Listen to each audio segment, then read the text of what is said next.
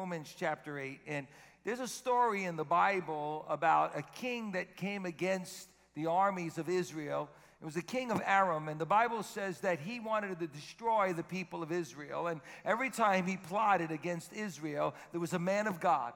His name was Elijah, who would hear and understand his plot. He would listen. He would actually hear what the king was saying in his own bedroom. Alexa has nothing on the prophet of Elijah. And the Bible says that every time that the king would plot something, he'd know exactly where he was going and what he was going to do. And he'd go back to the king of Israel and he'd say, watch out, this is what's going to happen. And sure enough, every time the king of Aram wanted to go and do something, he was thwarted because of the knowledge that the prophet Elijah had. And as a result of that, the king became so angry, he called his officials together and he said to his officials, he said, who is the spy in our camp? Who's telling the people of Israel, the king of Israel, what we're going to do? And the officer said, there's no spy amongst us, but there's a man of God, and the man of God hears what we're going to do. Listen to me. God still is raising up young men and young ladies that hear the voice of God. Come on, somebody. That have the spirit of discernment, that understand the times and understand the strategies of the enemy. And the Bible says that he became so angry at that he said, listen, who is this man? He said, well, this official said, it's Elijah. And he said, I'm going to send an army. And so he sent an army to Dothan, the city of Dothan. And the Bible says he sent a mighty army. Can you imagine one man, a man of God, who could hear the voice of God that causes such a ruckus that he's got to send the whole army against this one man?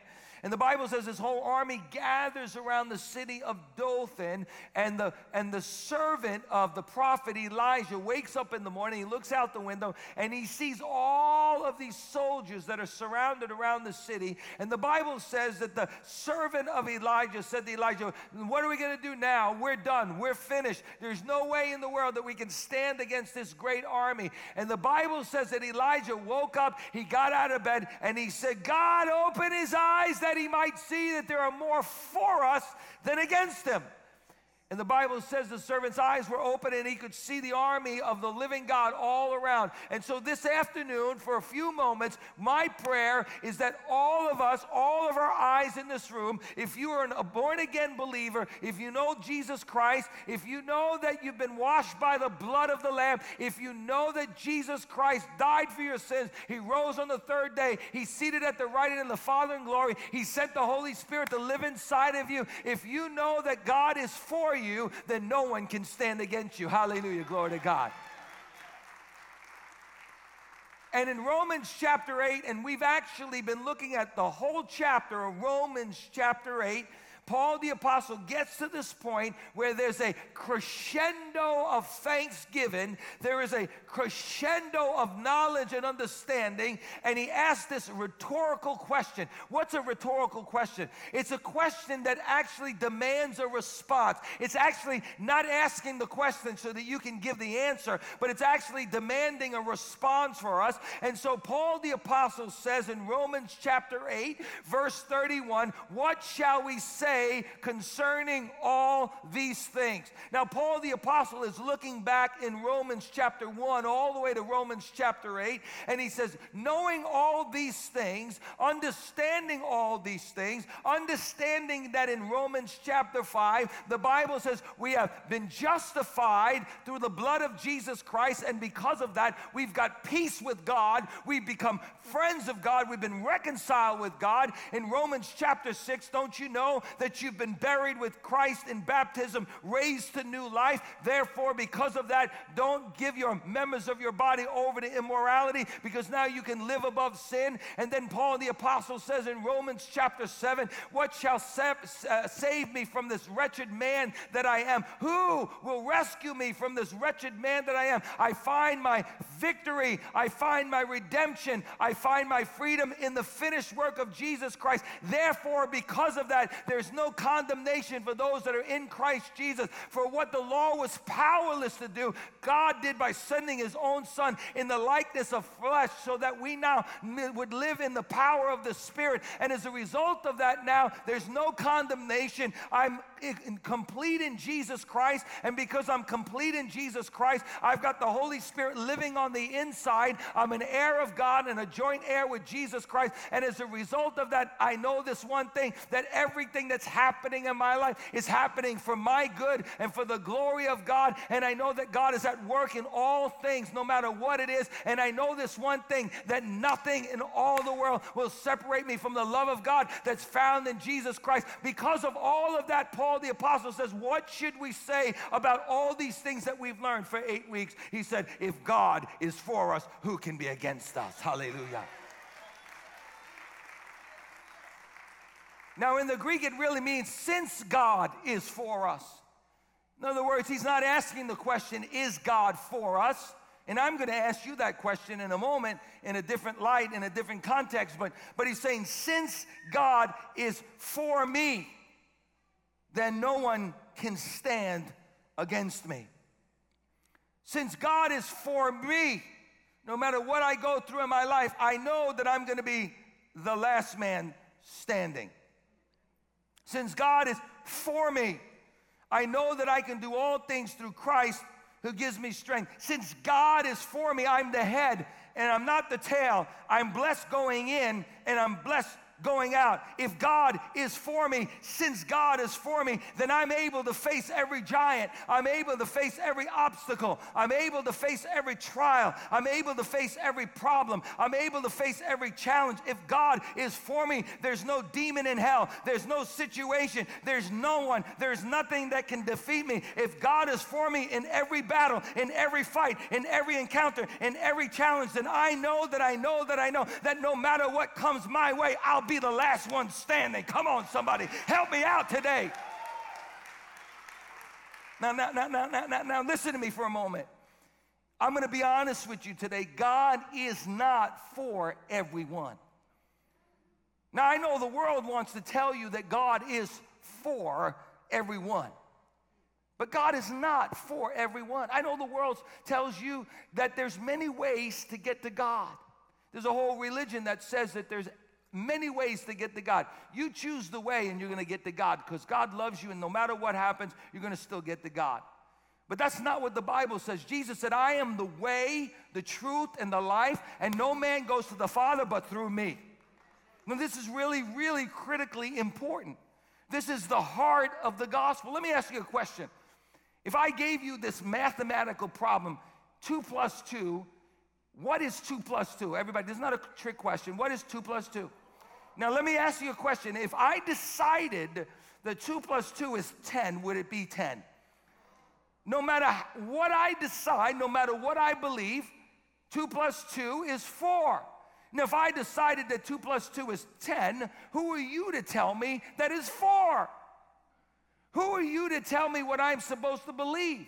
If I want to believe it's 10, then I have my prerogative to believe that it's 10. But friends, as long as I know the laws of physics and the laws of mathematics and the laws of this world and the laws of this universe, 2 plus 2 will always be 4. You take 2 eggs and you put 2 more eggs together, it's always going to make 4 eggs. It'll never make 10 eggs. You can believe you're going to have 10 eggs, but you're going to only have 4 eggs. Why? Because 2 plus 2. I don't care what planet you're on. I don't care what you believe. I don't care what anybody's told you. 2 plus 2 is 4. You'll always have 4 eggs. If you were bit by a snake and I came to you and I told you, just here's some bubble gum, chew the bubble gum, and if you believe really hard and you really believe this bubble gum will save you, you could chew this bubble gum all you want, you're going to die.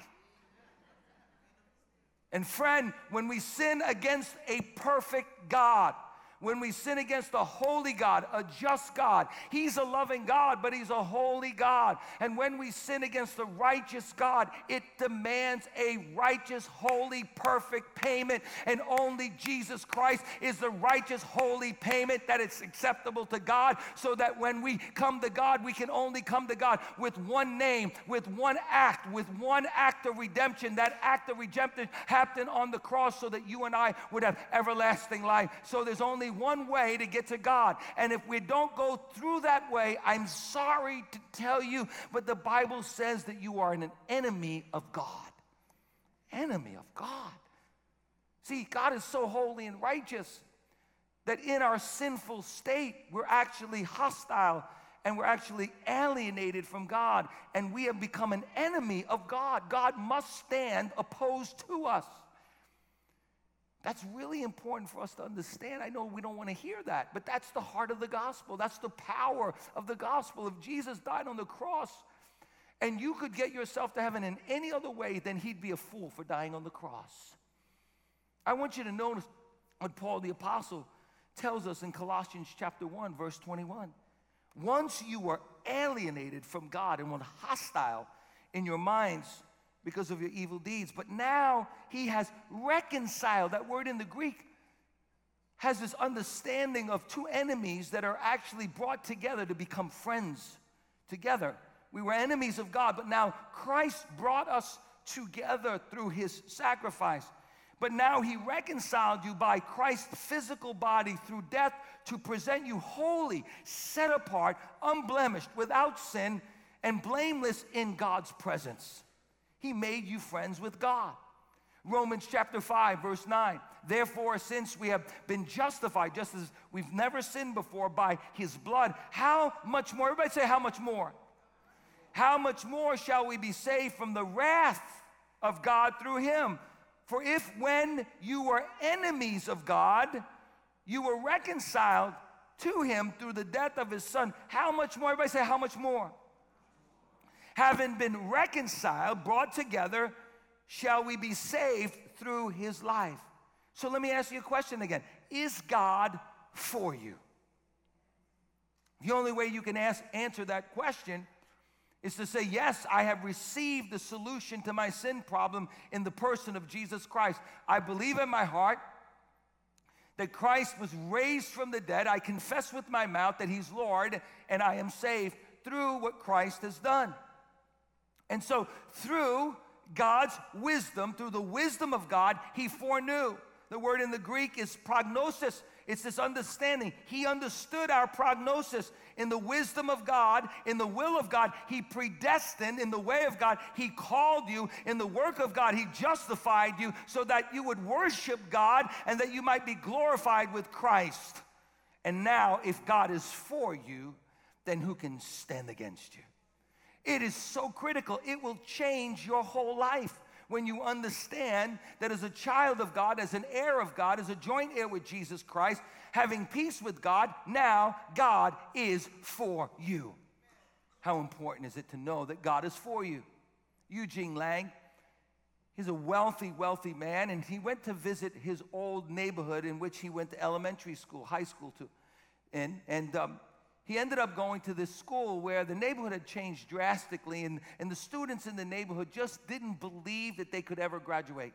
They never believed that they could make it, and the dropout rate was so high in this area of Harlem. And as a result of that, Eugene Lang went back, and he was the guest speaker at the elementary school graduation. And Eugene began to implore the students. He began to speak to the students about how they could make it, how there was a seed of greatness on the inside, that they had to dream big and keep on working hard and keep on working hard and believe and go to junior high and graduate from junior high and then graduate from high school. And then he looked out at the crowd and he noticed that they weren't tracking with him. He noticed that they weren't really listening to him. They didn't believe it. Deep down in his heart, they did not believe that they could make it. And all of a sudden, through inspiration, he blurted out, "And if you graduate from high school, I'm going to stand with you. Not only that, but I'm going to give you a scholarship to go to college." And all of a sudden, there was a silence in the audience, and all of a sudden, everyone began to erupt and began to applaud and began to feel a sense of destiny. And now Eugene Lang has actually sponsored 12,000 students and gave them scholarships to college and seen some great things happen. You see what happened? Those students knew that somebody was for them. And friend, I want to tell you something. God is running on the sideline of your life, and he's saying, keep running. Don't stop. Don't look behind you. Keep running for the goal. I'm for you. I'm for you. Keep on going. Get back up. When you get knocked down, get back up again. Hallelujah. When you go through the fire, I'm for you. When you got to climb a mountain, I'm for you. When you go through the difficult times of your life, when you face cancer, when you face disease, when somebody walks out on you, I don't know what is going on in your life. Maybe your husband walked out on you. Maybe your children don't talk to you. Maybe nobody's standing with you. I want you to know the God who created the heavens and the earth, the God who said, let there be light, the God who's the Alpha and Omega, the beginning and the end, the one who holds all things together. He is for you. And if God is for you, no one can stand against you. Hallelujah. If God is for you, you're going to be the last one standing. Come on, somebody. Say, God is for me. Come on, stand up right now and say, God is for me. Say it like you mean it. God is for me. Hallelujah. Glory to God. You may be seated. God is for you. And Paul the Apostle, he actually asked 4 rhetorical questions as a result of understanding all these things and that God is for him. So the first thing he says is, if God is for me, no one can stand against me. Now listen, track with me. He didn't say no one can come against me. He said no one can stand against me. Because here's the truth. The truth is, there's a lot of things that are going to come against you in life. How many of you have had to face some stuff in your life? Come on, let me see your hands. The rest of you, you're in denial, and that's not just a river in Egypt. In life, there's a lot of stuff that's going to come against us. Sickness is going to come against us. Disease is going to come against us. Depression and anger and fear. People are going to come against us. You know, not everyone's going to like you. Get used to it, Christian. Jesus said that if you follow him, you're going to be persecuted. If you do the right thing, somebody is going to come against you. Listen, if nobody's coming against you, you're not doing the right thing. If everybody loves you and everybody speaks well of you, Jesus said you're not tracking, you're not being a disciple, you're not being a true follower of Christ. Because when you stand up and when you want to do the right thing, when you go against the tide, somebody's going to come against you. Come on, somebody. But listen, the enemy, the devil, he's going to come against you. When you rise up and when you say, you know what, I'm sick and tired of my sorry life, but I'm going to make a difference in this life. I'm going to leave a legacy of faithfulness and righteousness. I'm going to bring people to Jesus. I'm going where the darkness is, and I'm pulling people out of the darkness and bring them into the light. The enemy is not going to like that, and he's going to come against you. Hallelujah. But Paul the Apostle said, when the enemy comes against you, when anyone comes against you, know this one thing. You might have to fight through it. You might have to battle through it. You might have to face your giants. You might have to walk through the fiery furnace. You might have to climb the mountain. But know this one thing. You will be the last one standing. Come on, somebody. Hallelujah.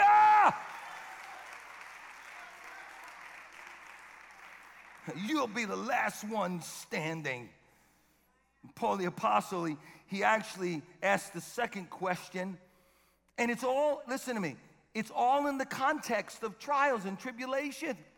Listen, we need to read Romans in its context. We need to read Romans chapter 8 and understand that Paul is talking about troubles, and he's talking about hardship and persecution and famine and nakedness and peril and danger and the sword. Paul says if God is for us, if God is with us, then even though we face all these things, all these battles and all kinds of trials in our life, he said, you're going to be the last one standing. Why? Because, you know, the truth is the Bible is filled with people who stood against the odds because they were just convinced with all their heart that God was for them. People came against Moses. They came against Joshua. They came against David, Elijah, Jesus, Paul, and the church. But God used every single one of these people that came against God's people for his glory and for their good. God used Pharaoh for the good of Israel. God used Goliath for the good of David. God used Joseph's brothers for the good of Joseph and for all of his people. He even used the devil to complete the work that Jesus came to do. On Good Friday, the devil thought that he'd be the last one standing. But on Easter Sunday morning, Jesus rose from the grave and proved that God can use the worst situation, the hardest circumstance, the toughest opponents as puppets in his hand to finish the work that he started in us. Glory to God. And God is at work in every situation. Glory to God.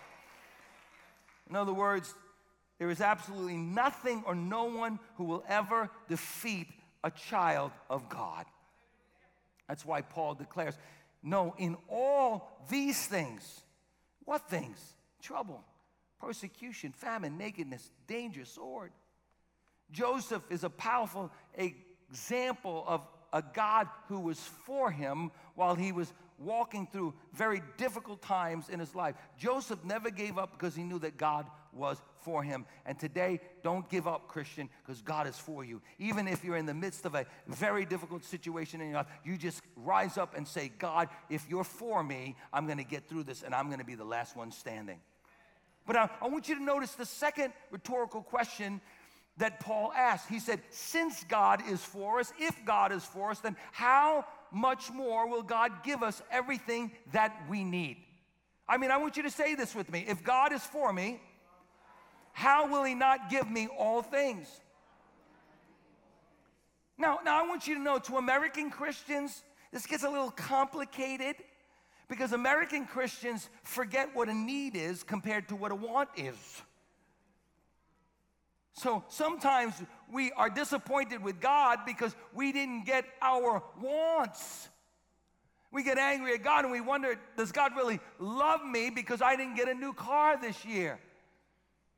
I didn't get an upgrade on my iPhone this year.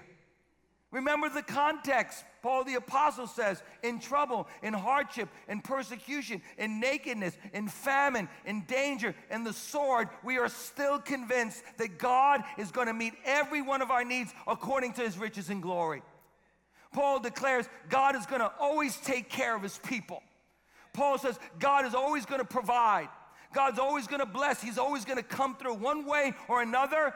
Even when I'm facing difficulty in my life, even when I'm facing famine in my life, God's going to sustain me, and he's going to use all those things for my good and for his glory. God is going to come through, and he's going to give me all that I need, and ultimately he's going to give me all the things that I thought I wanted on this side of heaven. He's going to give me what I need and want in glory. Look at what Paul says in Romans chapter 8, verse 32.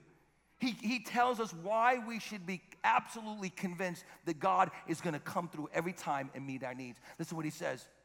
He says, I know that God's going to meet my needs because he demonstrated the bigger for the lesser. In other words, he says, I know that God is going to meet my needs because he did not spare his own son, but he gave him up for us all. How will he not also, along with him, graciously give us all things? Paul tells us if God not only gave up his son, if God didn't spare his son, if God didn't withhold his very best, if God didn't deny us his very best, but he gave his very best for us. How many times do we cry out to God, God, are you really for me? Do you really care? Are you really on my side?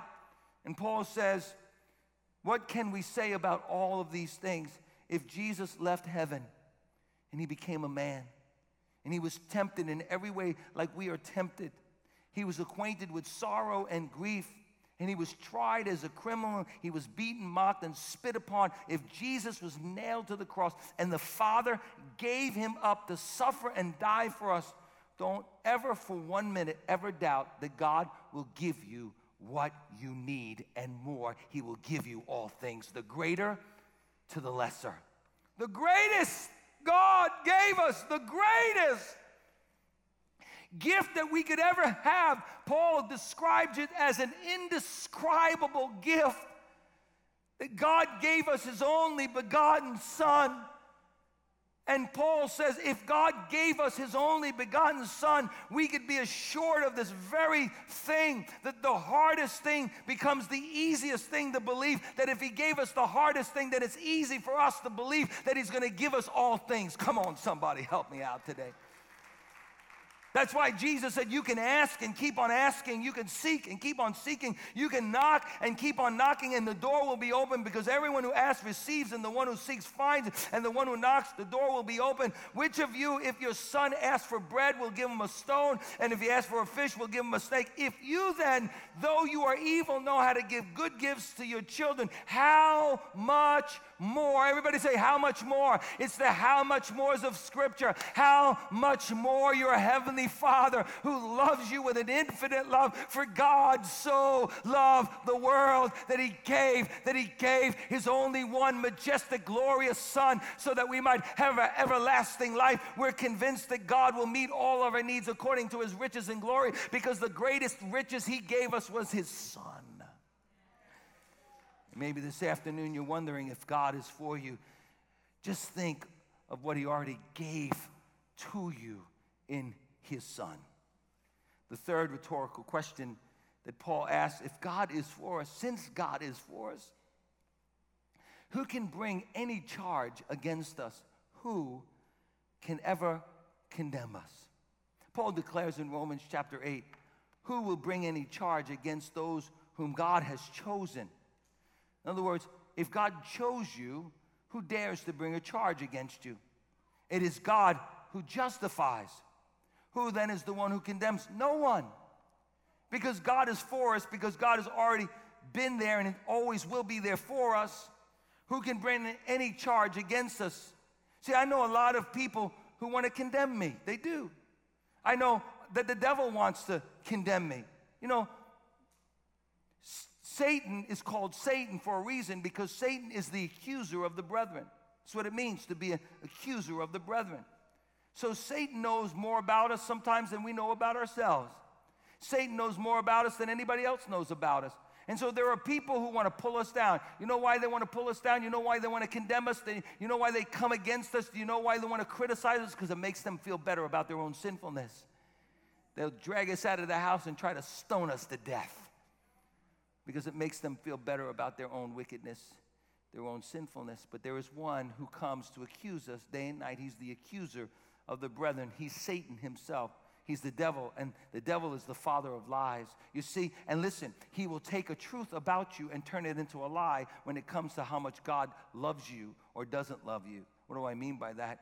Well, the Bible says that the enemy is the accuser, and he accuses us day and night before God. He comes like he did with Job to God and says, Job will not serve you if you take the hedge around him away from him. He'll run like the house is on fire. He'll abandon you. He accused Job of his motives as why he was serving God. And the truth is, the devil will come with a long list. You know what? The devil's keeping a list on you, and he's checking it twice to see if you've been naughty or nice. And here's the truth. The truth is that many of us have been naughty. You know why? Because we still struggle. See, he knows what Steve Milazzo does. He keeps a good track of what Steve Milazzo does. He's got a list. He journals everything that I do. And he wants to make sure that he brings accurate accusations to God. Why? Because he's the prosecuting attorney.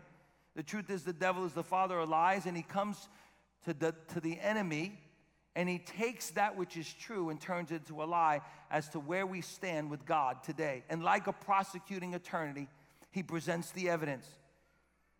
Here it is, God. It's recorded, it's verified, it's certified, and it's notarized. It's a case of gossip. It's a case of sexual sin in the mind. It's hatred, it's bitterness, it's cheating, it's lying, it's coveting, it's self-smugness, it's laziness, it's drunkenness, it's pride, it's jealousy, it's wanting more than we need, it's missing opportunities to love God and love other people, and the list goes on and on and on. And the truth is, we are guilty. I'm guilty of those crimes.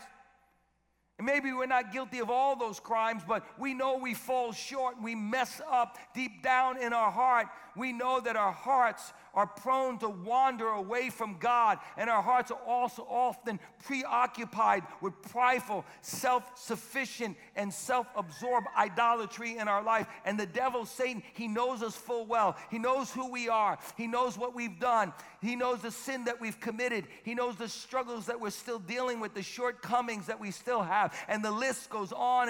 And he habitually whimpers and comes before God himself and wants to accuse us. But here's where Paul the apostle said, if God is for me, if I'm in right standing with God, if I have been positionally sanctified in God, even though progressively I'm becoming more like Jesus every day, and I'm still struggling with certain things in my life, if God is for me, then who can stand to condemn me? Who can stand to come and accuse me? I want you to know what he says. He says, this is how we know that he cannot do that. Because listen to me, Jesus died.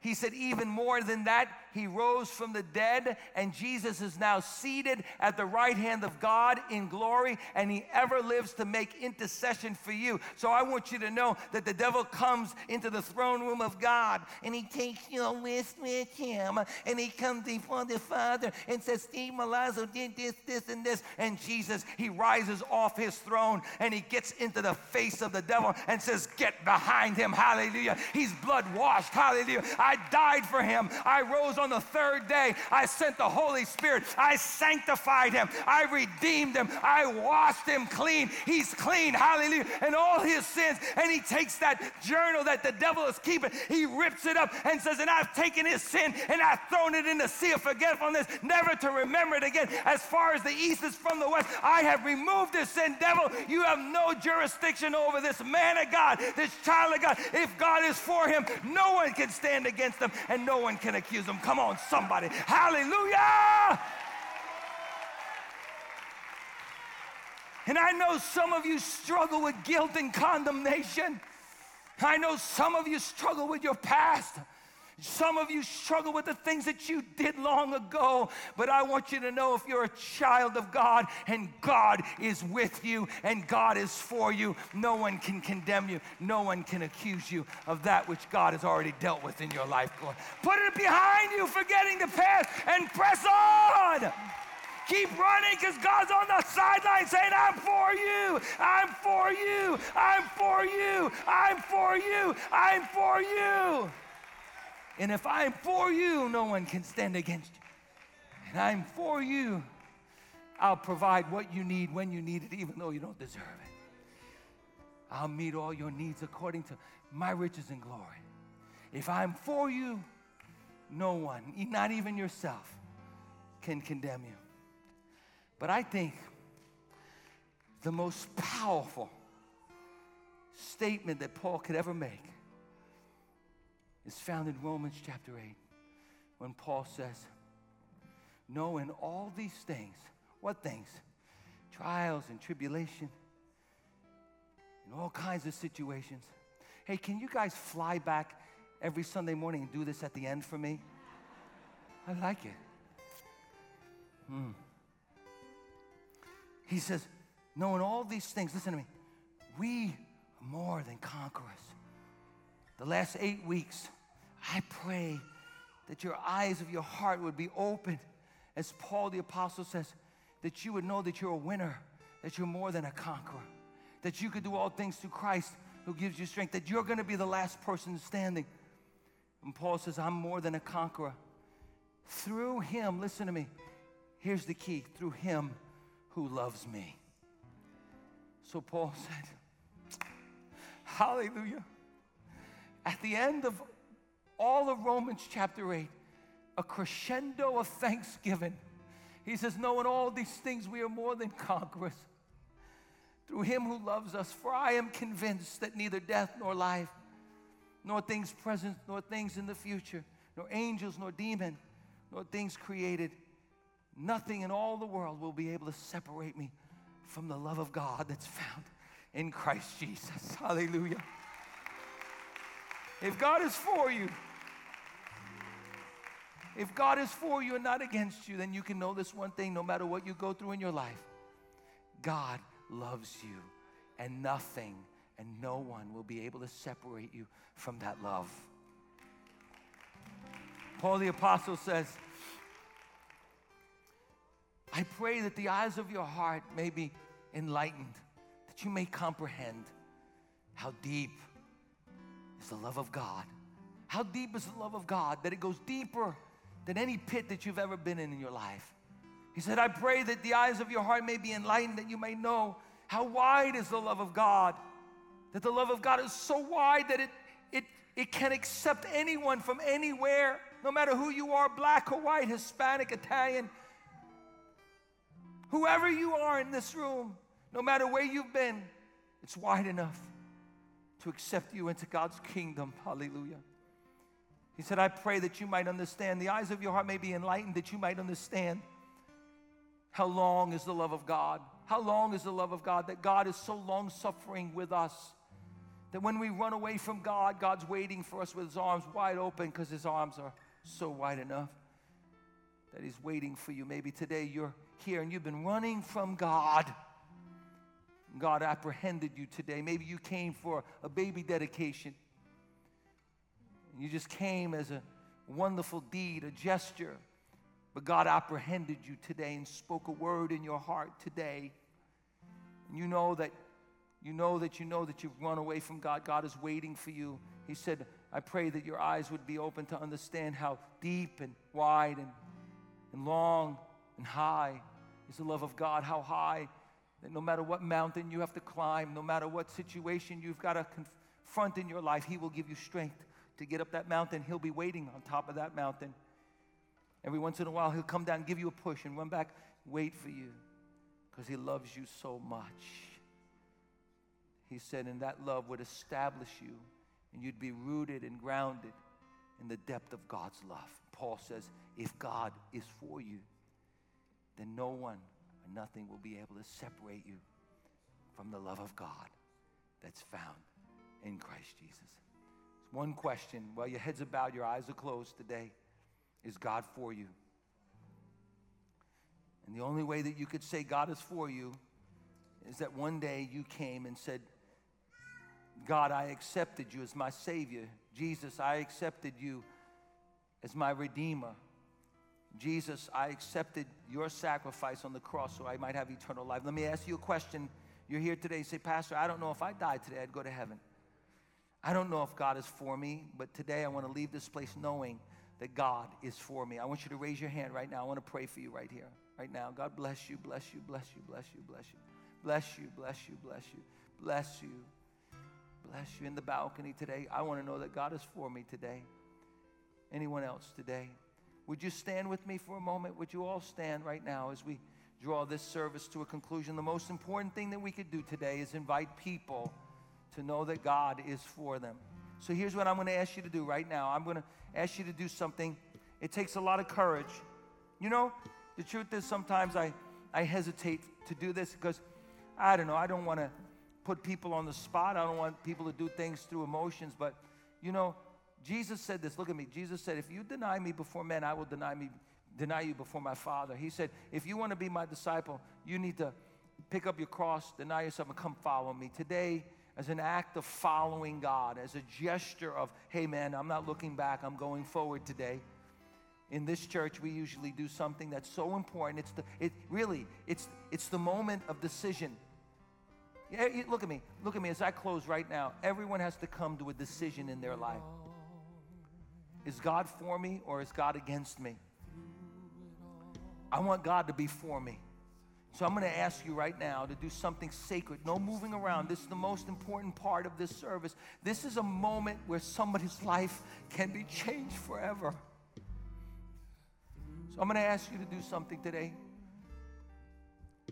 As sacred and as respectful and honorable as you can for another human life. I want you to turn to your neighbor right now.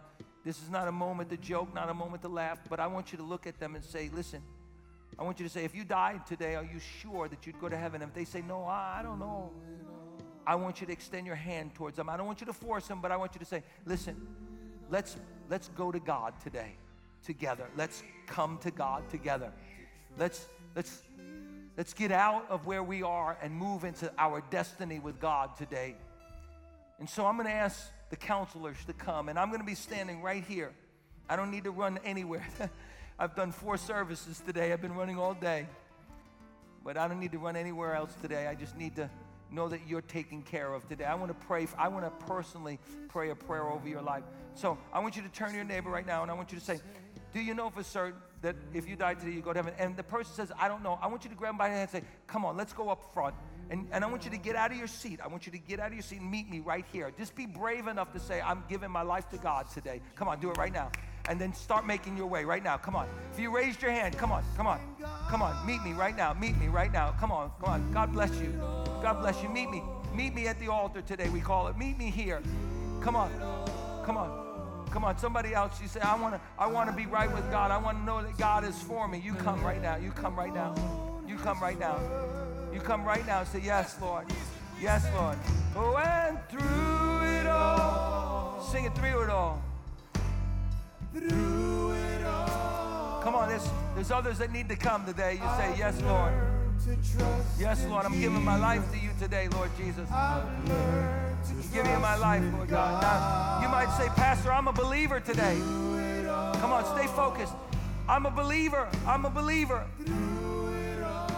But Pastor Steve, I'm going to live my life knowing that God is for me.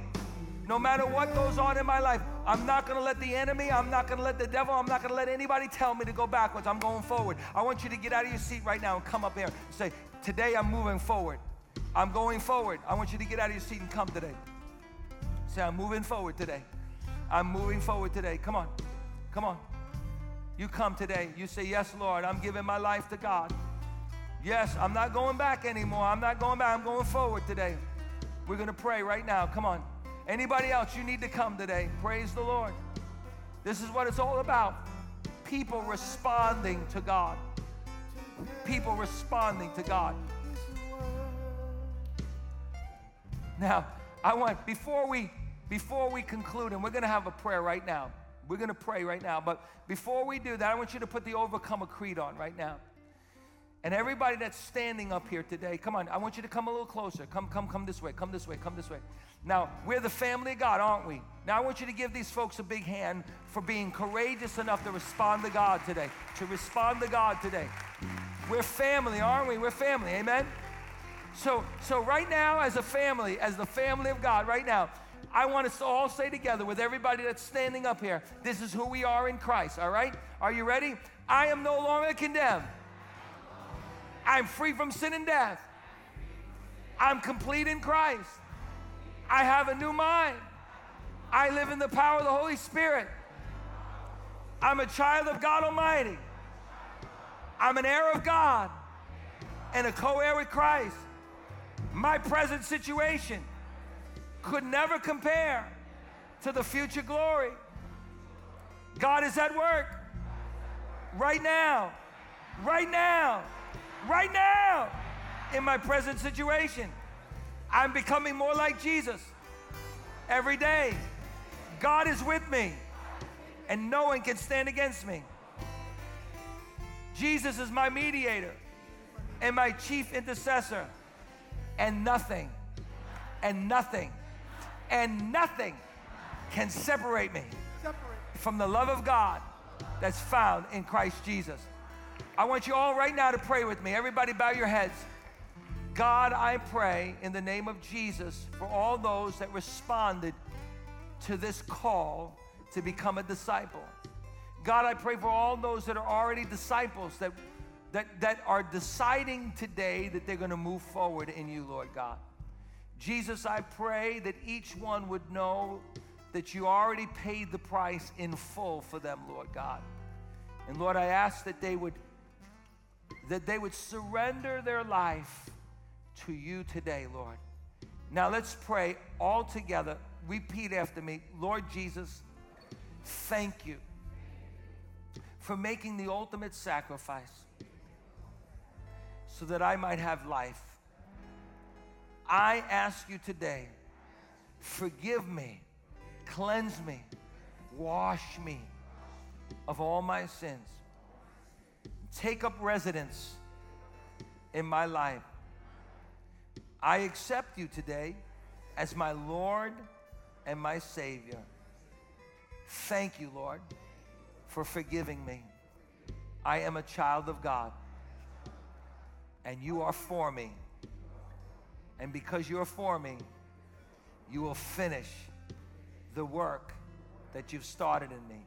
In Jesus' name, amen. Come on, give the Lord a clap offering. Hallelujah.